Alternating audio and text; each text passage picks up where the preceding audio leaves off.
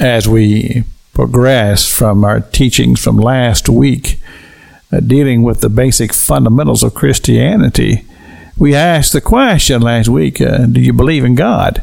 It's a very important question. I made a statement that some have said, Pastor King, that just can't be true. And I said that there are people who are sitting in church pews, they're there every Sunday, that do not truly believe that there is a God. They've never really been challenged about it because people just assume that they believe. But they're there because maybe their spouse is there, because mom and dad, they just kind of insist that you go, and it's just become a way of life.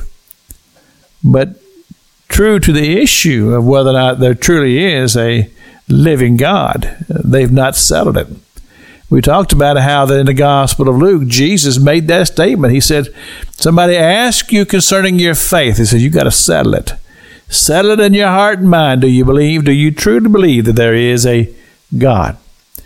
Now, going from there, then we progress into the thought of spiritual life, which takes me to the book of Genesis in chapter number 2, in verse number 7, where it says, and God created man, and he formed him out of the dust of the earth.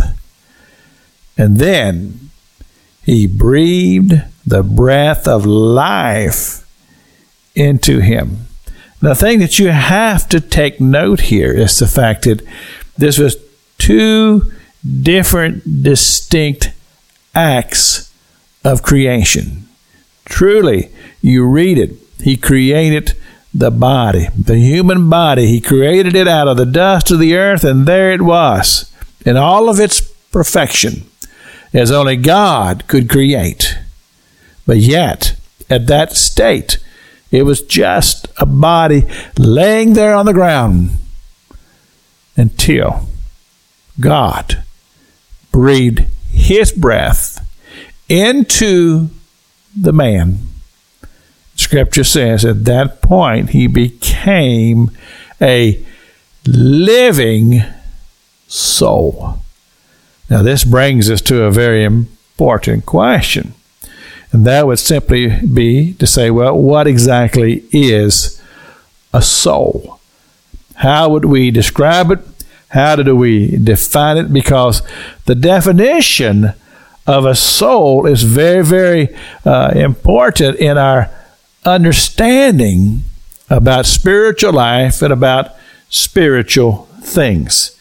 Because if a person does not understand the distinctiveness between the body and the soul, then they truly are not informed as to the reality of God and the reality of humanity being linked with God through the giving of the breath of God to that human person.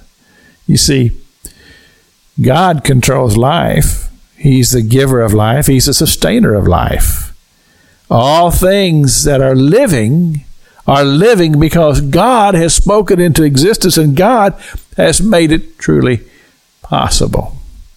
But to understand the distinction between the body and the soul is the most important thing that we need to know, because it has to do with our eternal existence. It's Pastor Jack King with the Gospel on the radio broadcast.